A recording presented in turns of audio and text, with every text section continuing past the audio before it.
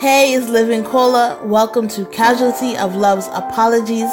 Each week I'll be reading chapters from my book, COLA. This podcast is rated R for relatable. What I found when writing was how freeing it allowed me to be. My prayer is that as you listen to this story, you will find your own peace and freedom. It may be a bumpy ride, but we'll get through this together. It starts right now.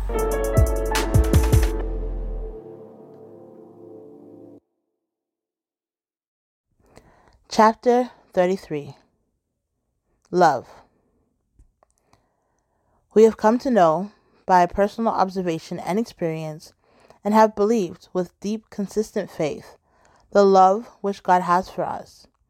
God is love, and the one who abides in love abides in God, and God abides continually in him. 1 John 4:16. As much as I tried to change my situation and my relationship with people, I have come to the understanding that I can't win. I cannot win with love.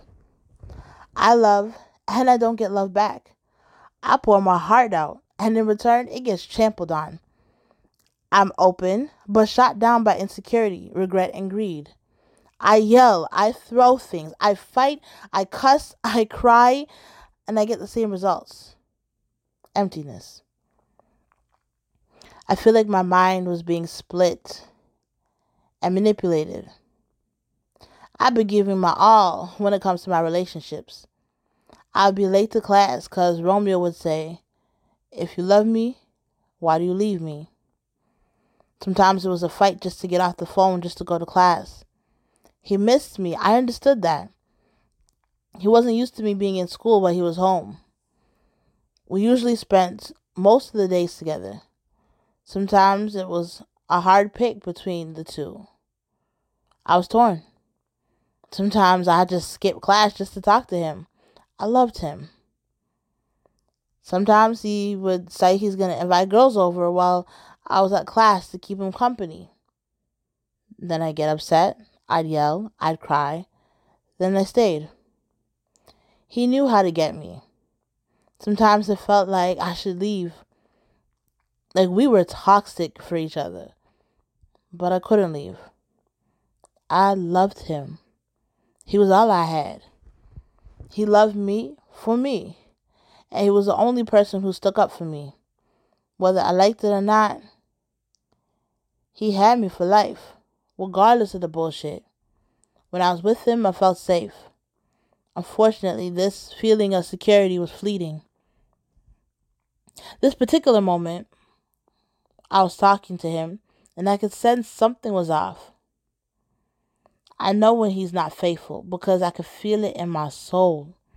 Even when he tried to lie, I got a feeling in my stomach that wouldn't leave until the truth was revealed. He tried to manipulate me into thinking I was crazy. Who's crazy, huh? Who's crazy? The whole time he was trying to tell me I was hearing things and thinking things, yet I was probably right. Now I'm stuck. If I left, he'd attempt suicide again. It wasn't fair to be trapped in a relationship where I felt like I wasn't loved or respected. How does one say I love you and say I'm sorry for cheating so much? I couldn't even keep count of the amount of girls I suspected he'd been with.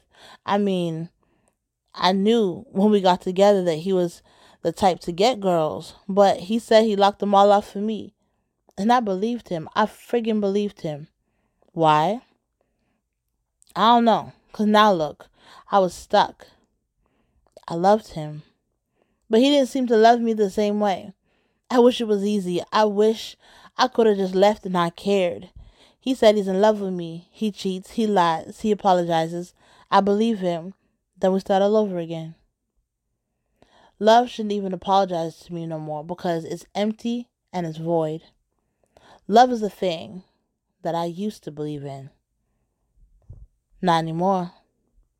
Fuck love. It can keep its unfulfilling results. I'm tired of being hurt, and I'm tired of laying down dormant. From here on out, I will do me. I'ma do me. Romeo don't even got to know. Game on, love. Try hurting me now. I don't even exist. Hey, I'm Cola. Thank you so much for listening. It's truly been a blessing. You can find copies of this book at livingcola.com. You can connect with me on Instagram and Facebook. Please join me next week as I continue to read chapters from Casualty of Love's Apologies.